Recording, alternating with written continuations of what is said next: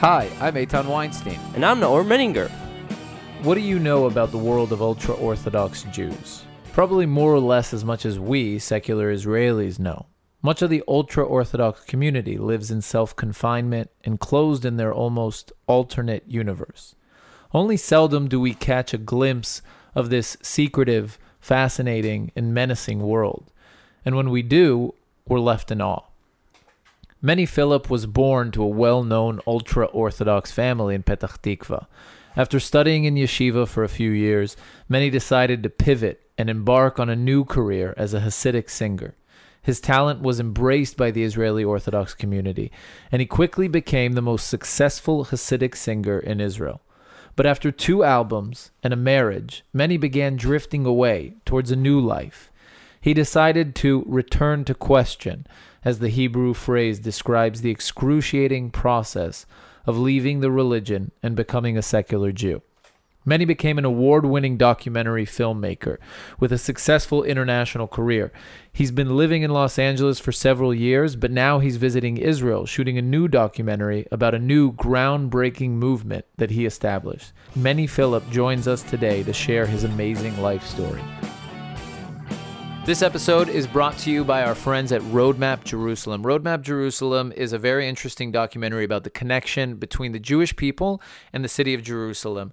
Guys, I watched this movie, and you're going to want to watch it. It's really moving how Rabbi Nolan Leibovitz really tells the story of Jerusalem, the history of it. He shows you archaeological findings, and he gets you thinking about that connection between the Jewish people and the city. You know, he presents it to you in a really interesting way. You're going to want to check this movie out. www.roadmapjerusalem.com. Go to the website. You can download the movie or buy the DVD. You can also stream it on Amazon if you're in the U.S. So again, www.roadmapjerusalem.com.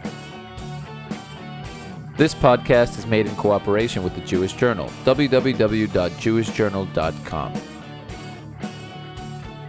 Let's start at the very beginning, I guess, because like we mentioned, most of us don't really know what it's like to grow up as an ultra-Orthodox Jewish child.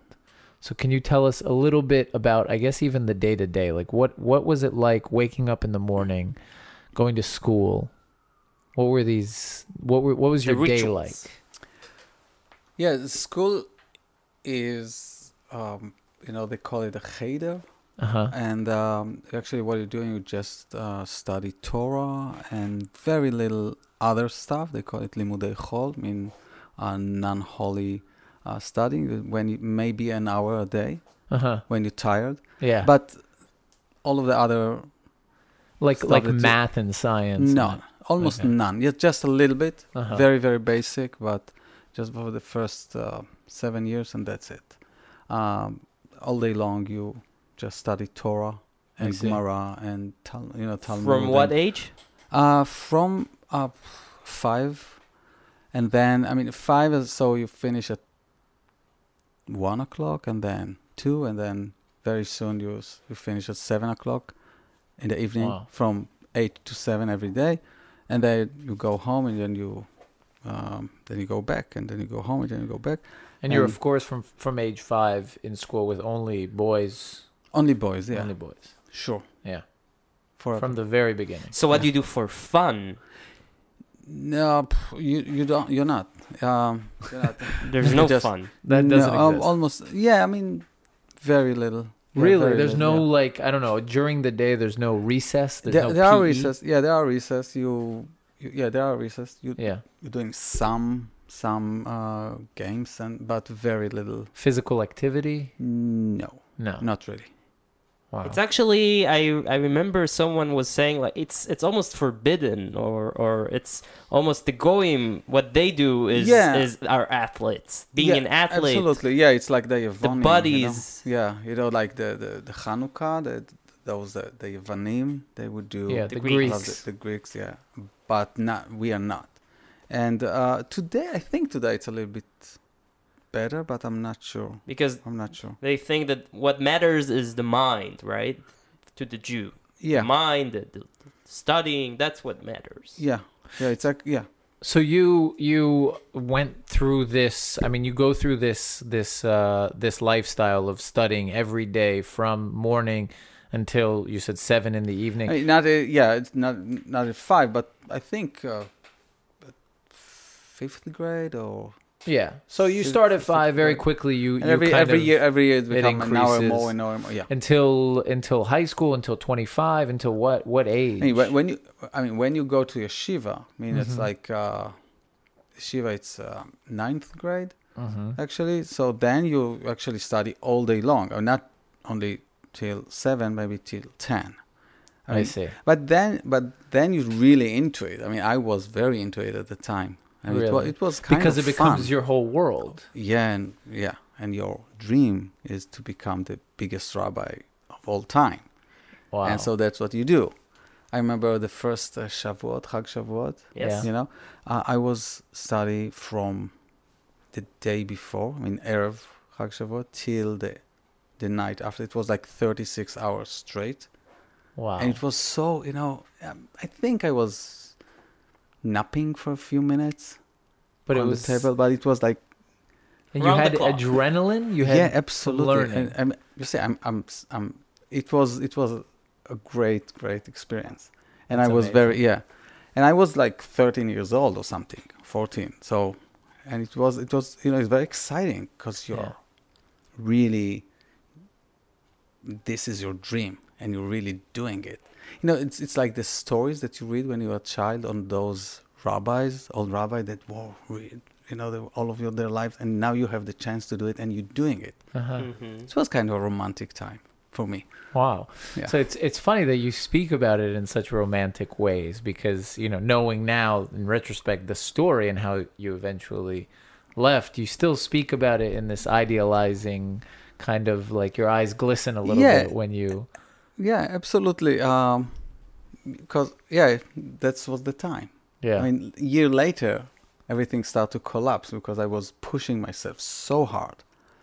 A year later after when? When I was like 10th grade, I couldn't open a book. I think I was kind of, I had some kind of breakdown or something. Nobody took care of it. I was just myself. Mm-hmm. But I think could it have been puberty?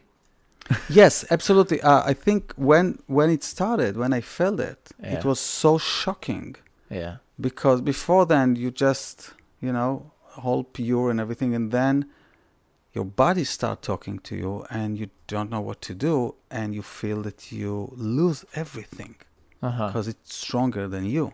Yeah. So you lose everything. When you lose, you lose. Before then, you was like 100% pure, just Torah, just. You're forbidden to feel lust. When I felt my sexuality just started, I didn't know what to do. It was like the biggest sin of all, and I couldn't. And so I felt that everything is kind of collapsing, and I lost grasp of everything. Did you have anyone to talk to about this? No, absolutely no. So so the next year was. I just couldn't do anything. Couldn't study, and it was horrible time. Because you had no idea how to deal with this thing that was happening in your mind and your body. I think it was more than that. I felt that I'm losing everything that I built and dreamed a year before. Mm-hmm. A year before, it was like I was totally into it, and then everything collapsed, and I felt that I felt lost in a way that I think I had a breakdown at the time. I see. And just to emphasize... there is no mental health at the Orthodox world. I don't know what happened these days, but in my time, no. There's no such thing as going to a psychiatrist. No, absolutely not. Nobody. Depression is not recognized. Nobody. People just couldn't understand what happened to the. But this is much more basic than depression. But still, I'm just saying. This is like but what I'm understanding now is that it's more than just you don't know how to deal with these thoughts. You're actually losing this thing that you've built up your entire childhood. Yeah. But eventually. So it took me another year, and then I moved to the higher yeshiva Gdola. Mm-hmm. And then I was much smarter, Yeah. and I started from scratch again, and I again become one of the best Scholars. whatever, scholars, kids, yeshiva bochrim, in the yeshiva, and but I was much smarter, so I took times here and there to travel a little bit. So how did you deal with this? How did you grapple with this emerging? I mean, because I don't want us to beat around the bush too much, but it's your sexuality is coming out at this time. So how did you deal with it? So I deal with that. I dealt with that as a part of my life. So 2 years passed, and then I realized I have to. Okay, this is it, and I need to deal with that. So it was hard. It was very hard. But still, I was. My dreams were to become the biggest rabbis of all. Mm-hmm. So I did my best. Okay. And then I got married very young, and that solved the issue for the time being. So you're getting married, and how do you become one of the most known singers and Hasidic musicians in Israel? Okay. So I'm not sure. I mean, I'm as I say, I'm humble, but I don't think I was pretty successful. But I'm just, but not the most. For us, you were the greatest one. Yeah. I was pretty good. But what happened that after I got married, years passed, and I realized that something doesn't work. You need to have parnasa, you need to have money, and you have children started, and then you don't have the yeshiva that you are on your own so your eyes start open, and you start to feel that there is some questions emerging. And actually, I had questions since I was a child. I think when I was 11, who said that there is a God? And I felt very bad every time that I felt how they treat women.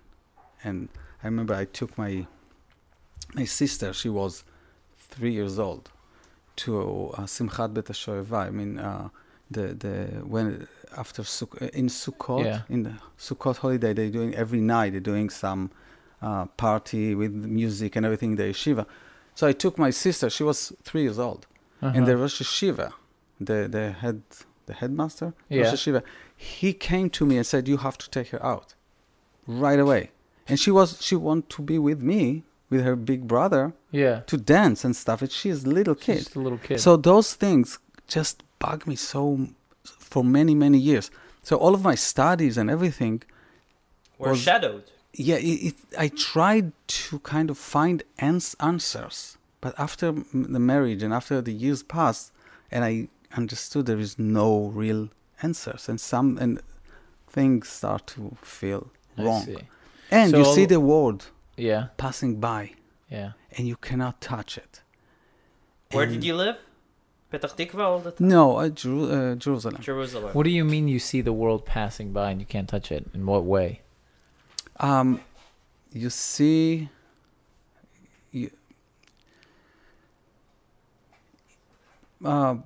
let's think about love.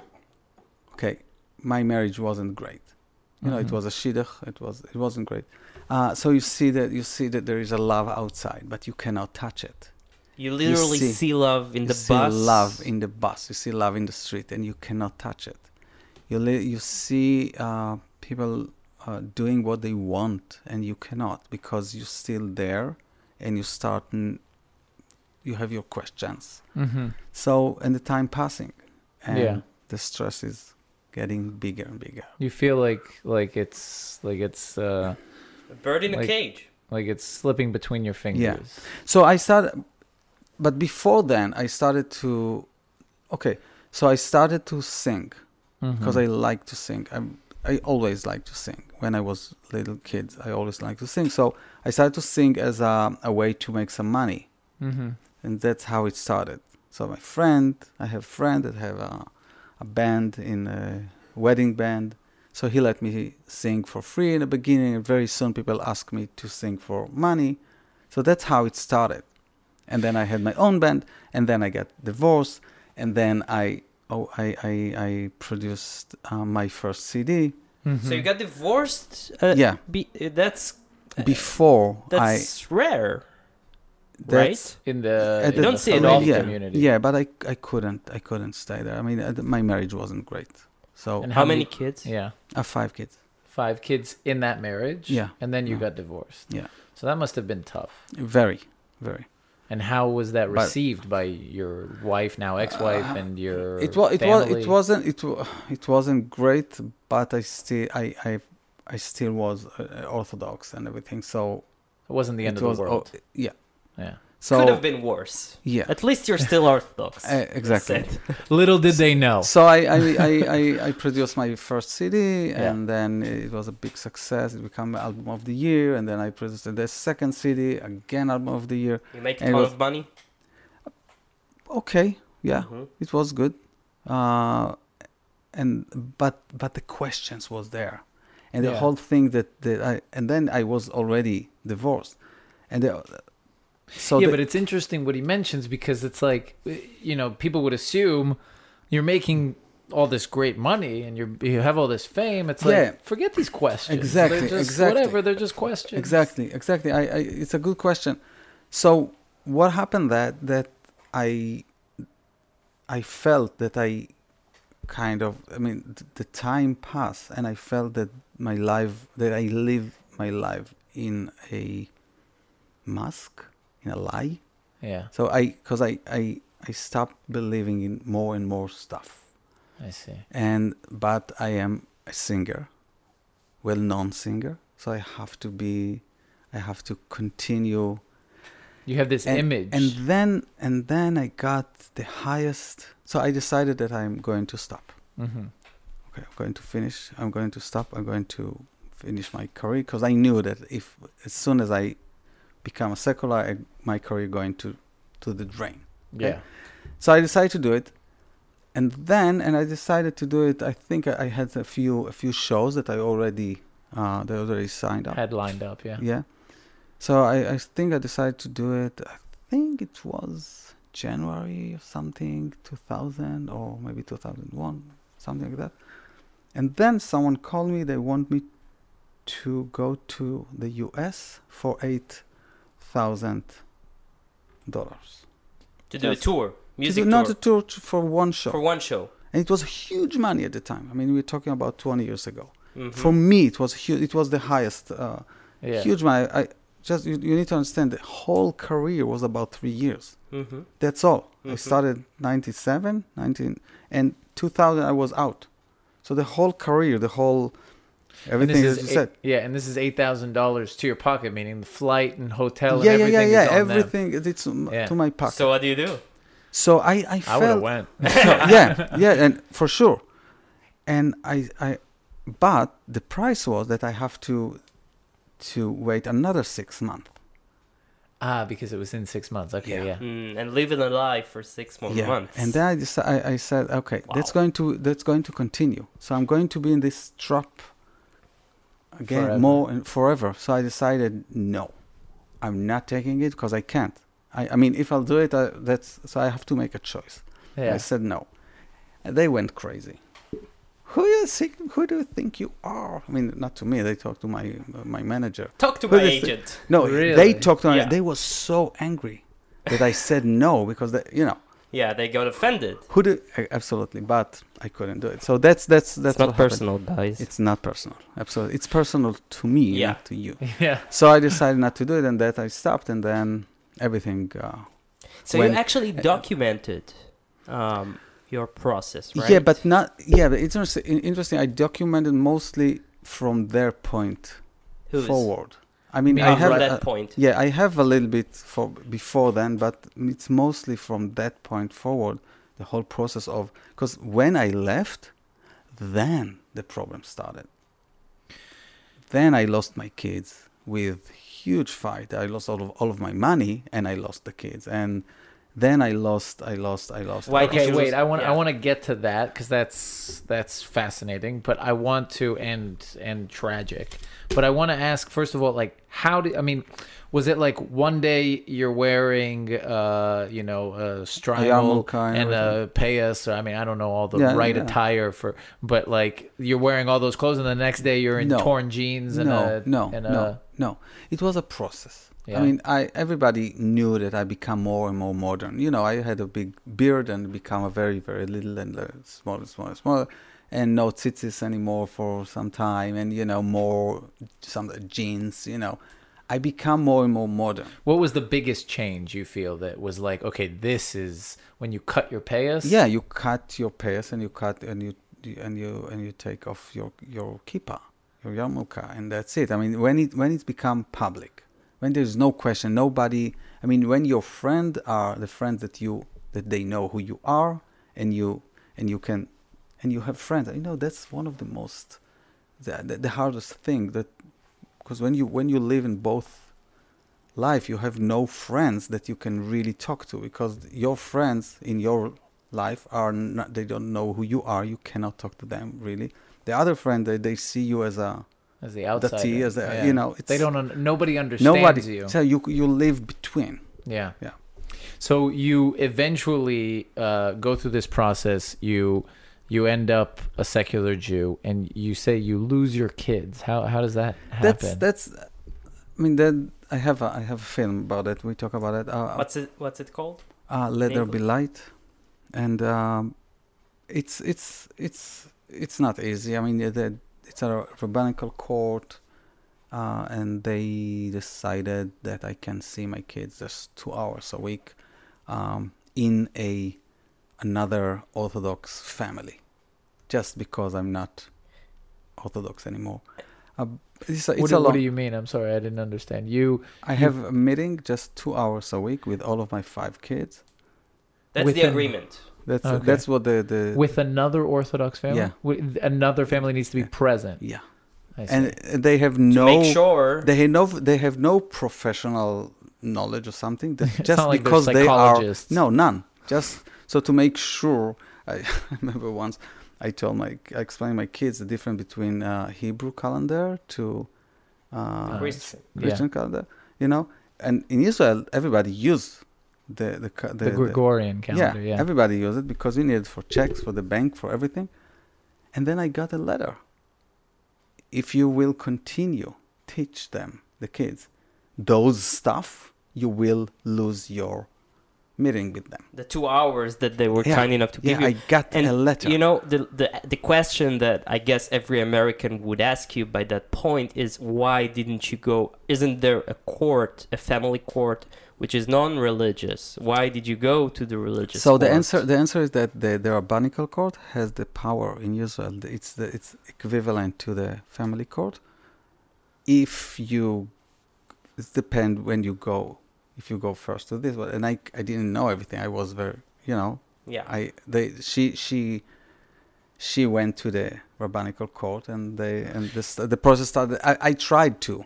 First, how do you say in English? First, get First there. come, first serve. Yeah. So you're saying that you can go. There are 2 courts. You can go to either court, but it depends. Whichever one you go to first, that's the one. Yeah. And she went to the rabbinical court, so that's it. And that's You're what happens in most cases, whether it's the mother who goes out or the father, no matter.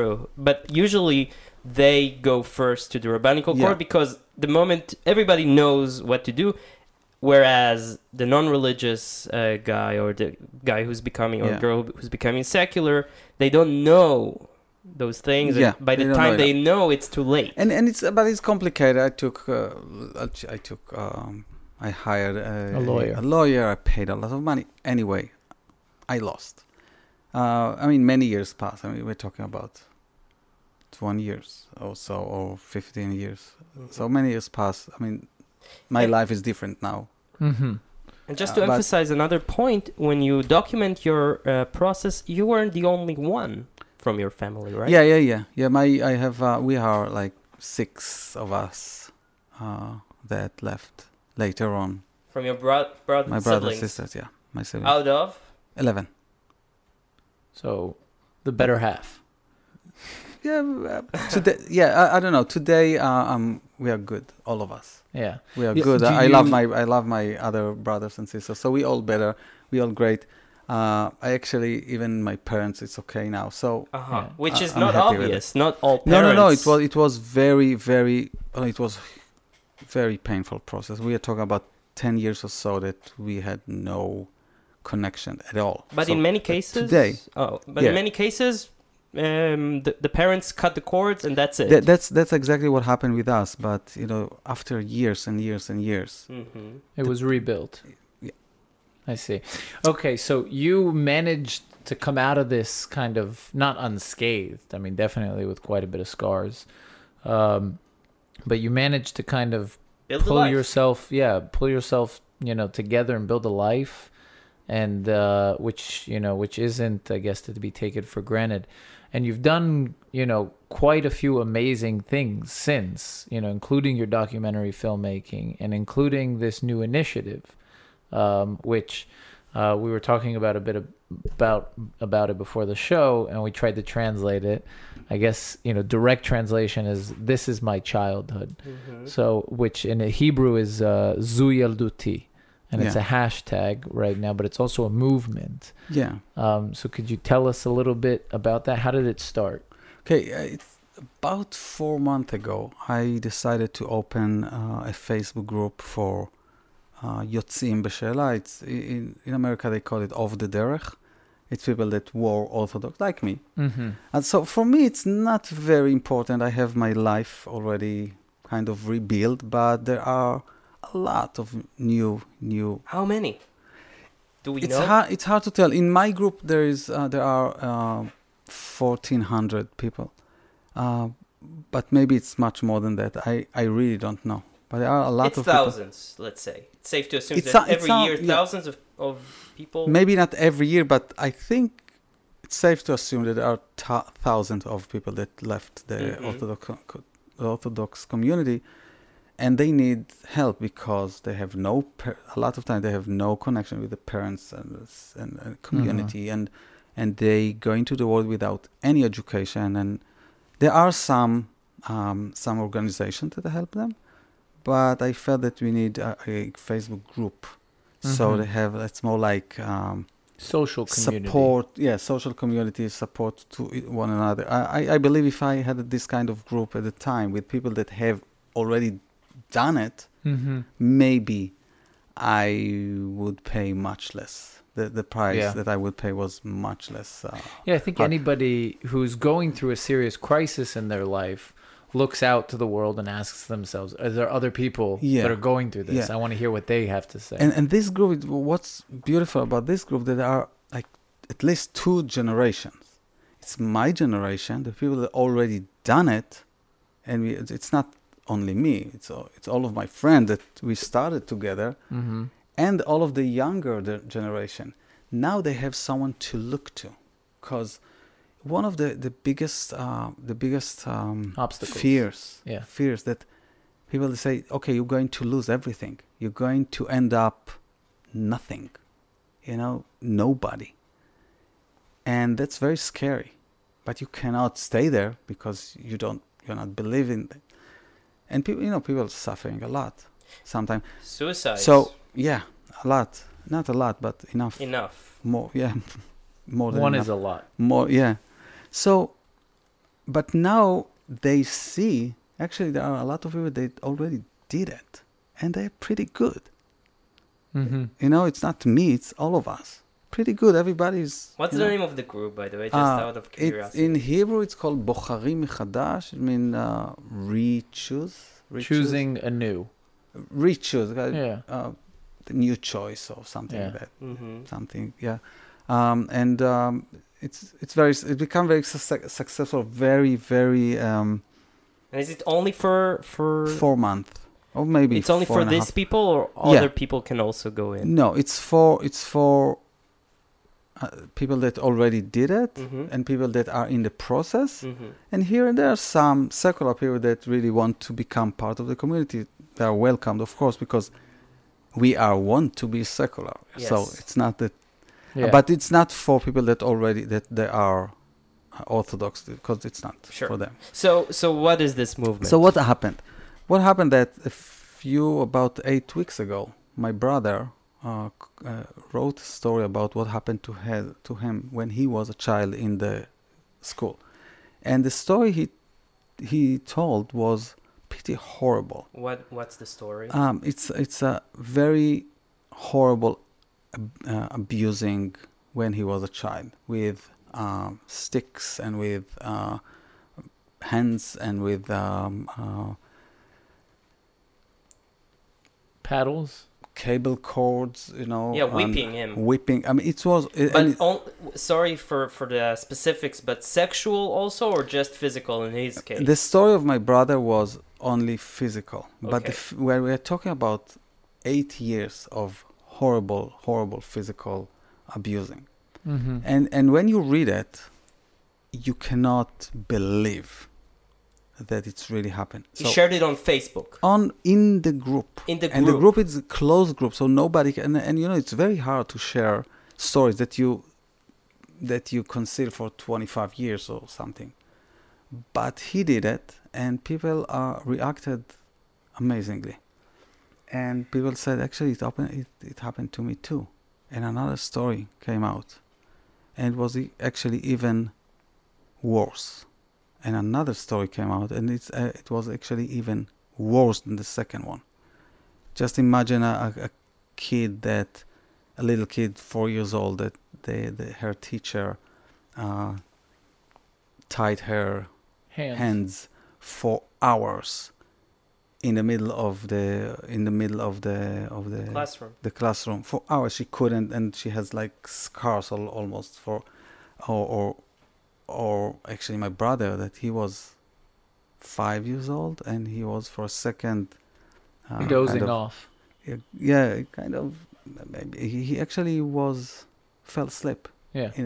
And his teacher take him by his ear to the air.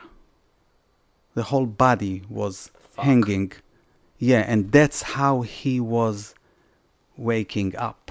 And then when he was 5 years old, and it continued from there, much worse. So this kind of started a snowball effect. yeah, and then my brother got empowered, and he wrote the Facebook. With me, I helped him a little bit for the editing and stuff, and he put it in his Facebook page, the public Facebook page. Mm-hmm. And then something started. It's kind of reshared like 100 times, and people start to telling more and more stories. And then we talked, me and my brother, and we decided that we have to make some hashtag for it, because what hashtag does, when you click on the hashtag, you get all the the stories. list of the stories. So we have to find a hashtag and put all of them together. So we thought about it, and we thought about the Zu Yalduti, which means my childhood, or this is my childhood, and it's based on a very beautiful song by Mati Kaspi in Israel, and it's a beautiful song about childhood, but this is the opposite of beautiful. Yeah. Kind of ironic. Yeah, and it's become a bigger and bigger, and the first time in history, in my life at least, that the Haredi community, the Orthodox community, actually kind of accepted that and actually support us. They supported Really? it almost, yes. How so? How so? So his story, my brother's story, was shared in a Haredi Facebook group, and some people start to say, "No, you're just a liar. You just off the derech, or kind of Sinner. person." And people say, "No, he's not a liar. I was there." And another guy, "No, in my school was actually worse than that." Those are Orthodox guys. Orthodox guys, and it Or was on Facebook. on Facebook. It's not happening. Like, it's common. happening. Yeah. So it's become bigger and bigger, and kind of consensus. Mm-hmm. And then I opened a Facebook page that called Zu Yalduti, or my childhood, and then the newspapers start to talk about that, and we had like I think 5, and it's really horrible. It's now it's not only physical, mostly physical, but also sexual abuse and physical abuse, and you realize that it's a story of everywhere in Israel, everywhere. Every kind of school, it's cheder. It's not every school. It's not every Haredi school. It's the school that are not under the Misrad HaChinuch, under the government. Yeah. But they are funded by the state. Yeah, but not, not controlled, but funded. So public money is flowing absolutely. there.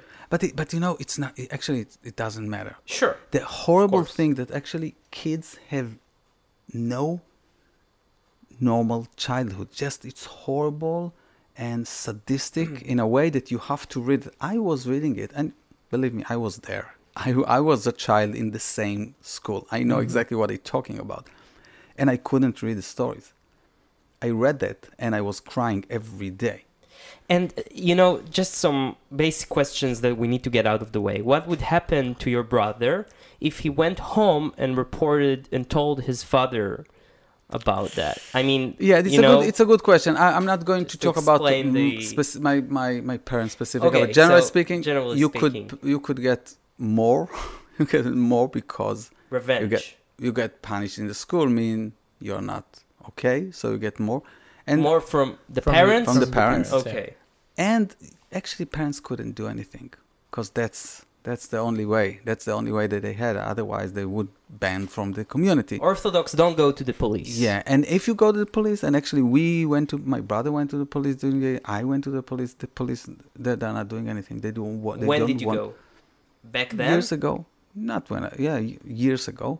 My brother went years ago. When you were kids or when you were adults? No, when we were adults. And I know a lot of stories that they go to the police and police say it's not a matter of the public or something like that. Yeah, it's horrible. It's happened again and again and again and again and again. So but he went as an adult about what happened to him as a child. Yeah, but when it's still relevant. Yeah, when he was still relevant. When he was, let's say, just 20, 18 or something. Yeah, so the police, I don't know why they don't. Nobody. Actually, a little kid, a Haredi little kid, has no place to go. Has no place to go, and so now I decided to go and make a movie about it. Mm-hmm. So I finished 3 days of shooting. I hired a executive producer. Whole crew. And the whole crew, yeah. And he actually talked with about 80 or maybe 100 people, and he managed to get permission. I mean, to find 18 people who were willing to tell their stories for the camera. And we had a very, 3 marathon days of testimonies. And believe me, it was hard. Very hard. Stuff. Very tense. And so we just finished shooting. And now the editing is going to be the editing harder. You're going to edit it? Maybe I'll get some help. It's very, there is so much to material, edit from, so, and maybe we'll have a more another website that's going to go with the movie with the full testimonies. So I mean edited testimonies, but more full. And maybe today is a little bit better. Maybe that's how they say, but I don't know. You can't really not everywhere. Even if it is better, it doesn't promise you that the police will handle things today differently. They won't. Actually, they won't. They won't. So even if it is a little bit better, still, if a kid gets raped, he still has no one to go to. Absolutely. And I don't know what happened with the movie. I'm just telling the story, and I hope something happened. If not, at least people will start talking about it, because I can tell you that when you read the stories, it's like stories that sometimes 10 years old, sometimes 5, sometimes 45.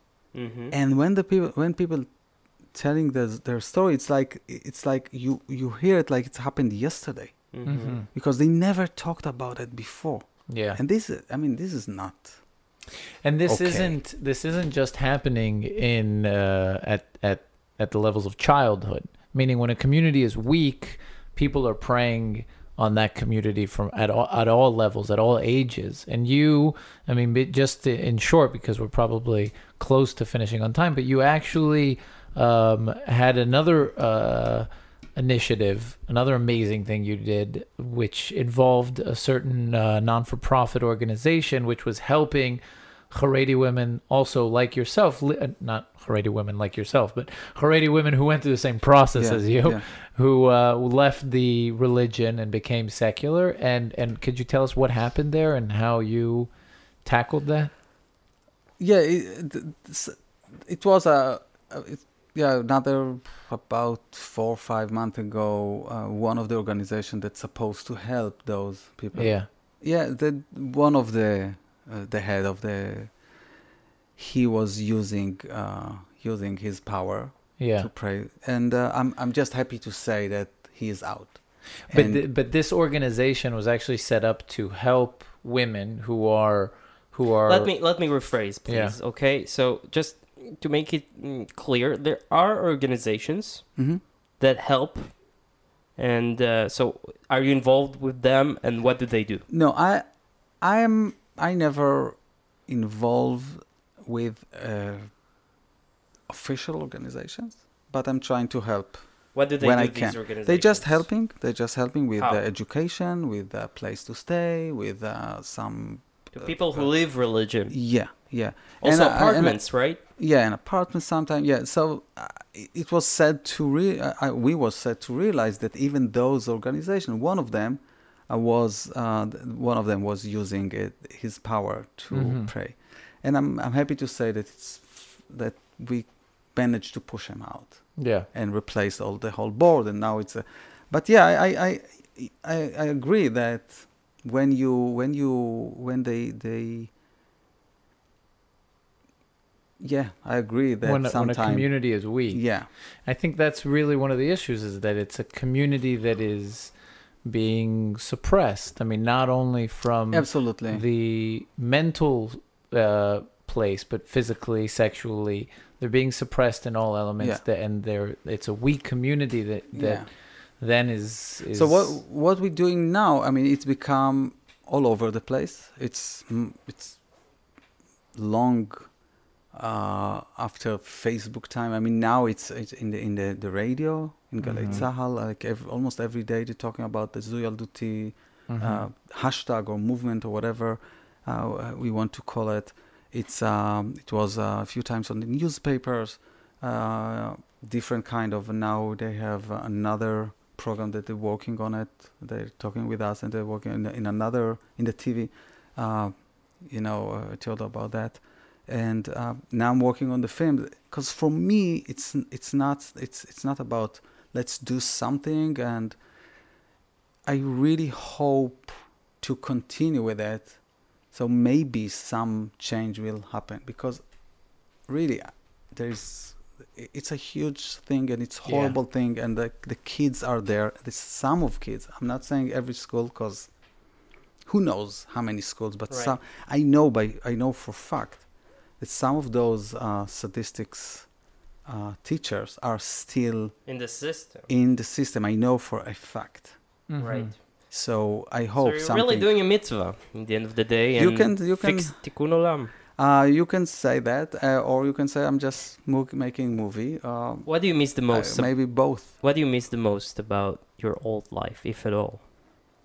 I don't miss anything, because I mean, I used to miss here and there. I used to miss the Shavuot, those times that you sitting and study for 36 hours straight. It's a trance. something very, but not anymore. I mean, today, after so many years, I think I found the way to have both.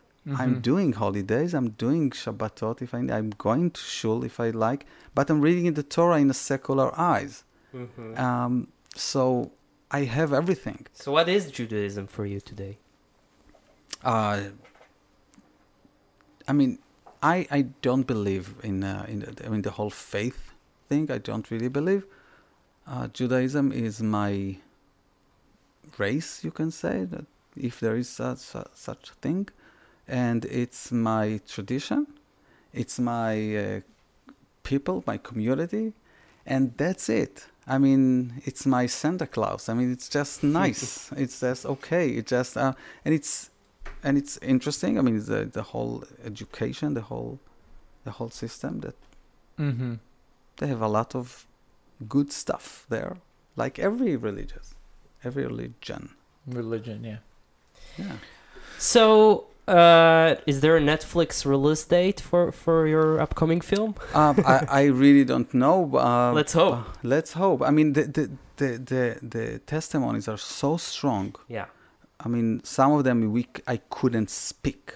Mm-hmm. I couldn't speak. When it finished, I just couldn't speak. And we had a little kid, 11 years old. He was with his mother. Telling the story.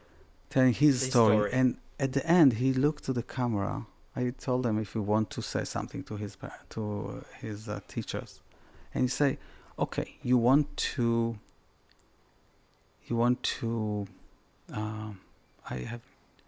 treat us like dogs, right? That you just, how you say that you want to educate dog? You don't educate the dogs. You want to train. Tame it. Train. Tame, yeah. Okay. Tame, okay. So that's what you want to do? Okay, so treat us like dogs. Don't beat us. Give us some treat. Talk to us. Stop beating us. And this is a little kid talk to the camera. Amazing. Look, I hope we can see that ASAP everywhere, that movie and those testimonies. And that hashtag. And yeah, the hashtag is Hebrew, but you can use Google Translate. We'll just put a link to the hashtag on Facebook and use Google Translate, and you can read, not Google, Facebook Translate, and you can read the status, the things that people wrote. And Manny, you have a website, right? Yeah, MannyPhilip.com. And Philip with one L. MENIPHILIP. Yeah, I need to actually redoing it now that you. Yeah, I you should just get both of them. Sorry? You should just get both domains. Both domains. Manny Philip with one L and two L's and direct it to the same place. All right. And social media? Yeah, again, Manny Philip. Facebook, Twitter? Your Twitter? Yeah, Twitter. I'm not very, very active in Twitter. More Facebook. And yeah. Cool. And you have films? I don't know. Are there... So there's visible somewhere? Letter Be Light is in Vimeo. You can search Letter Be Light by Manny Philip, and with English subtitles. Okay, we'll put a link. Yeah, and you can the other film that is called Sinner, SINN.